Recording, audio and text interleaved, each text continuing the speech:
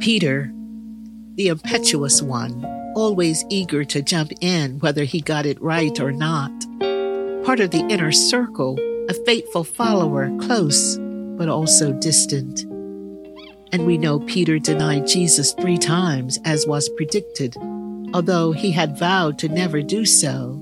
And yet, when the going got tough, he did exactly that.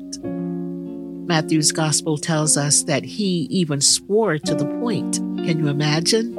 I mean, his life was on the line after all. Who could blame him?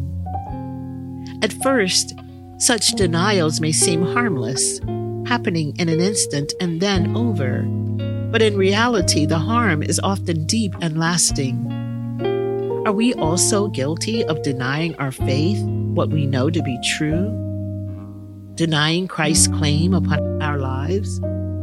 When we compromise the truth for the sake of self-protection, self-advancement, or self-aggrandizement, or when we're too embarrassed to let others know where we stand, when we fail to help or correct a thing or allow others to be misinformed, sharing only part of the story rather than the full truth, we deny who we are and who we say that Christ is to us.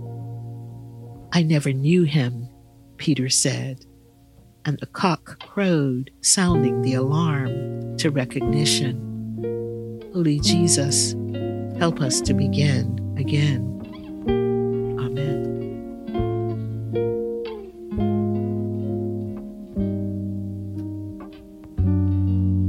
Friends, join us Monday through Friday as we walk together and see where this season takes us.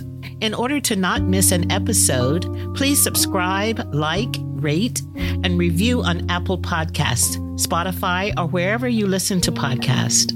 Episodes are also available online at our church website at paumcnyc.org.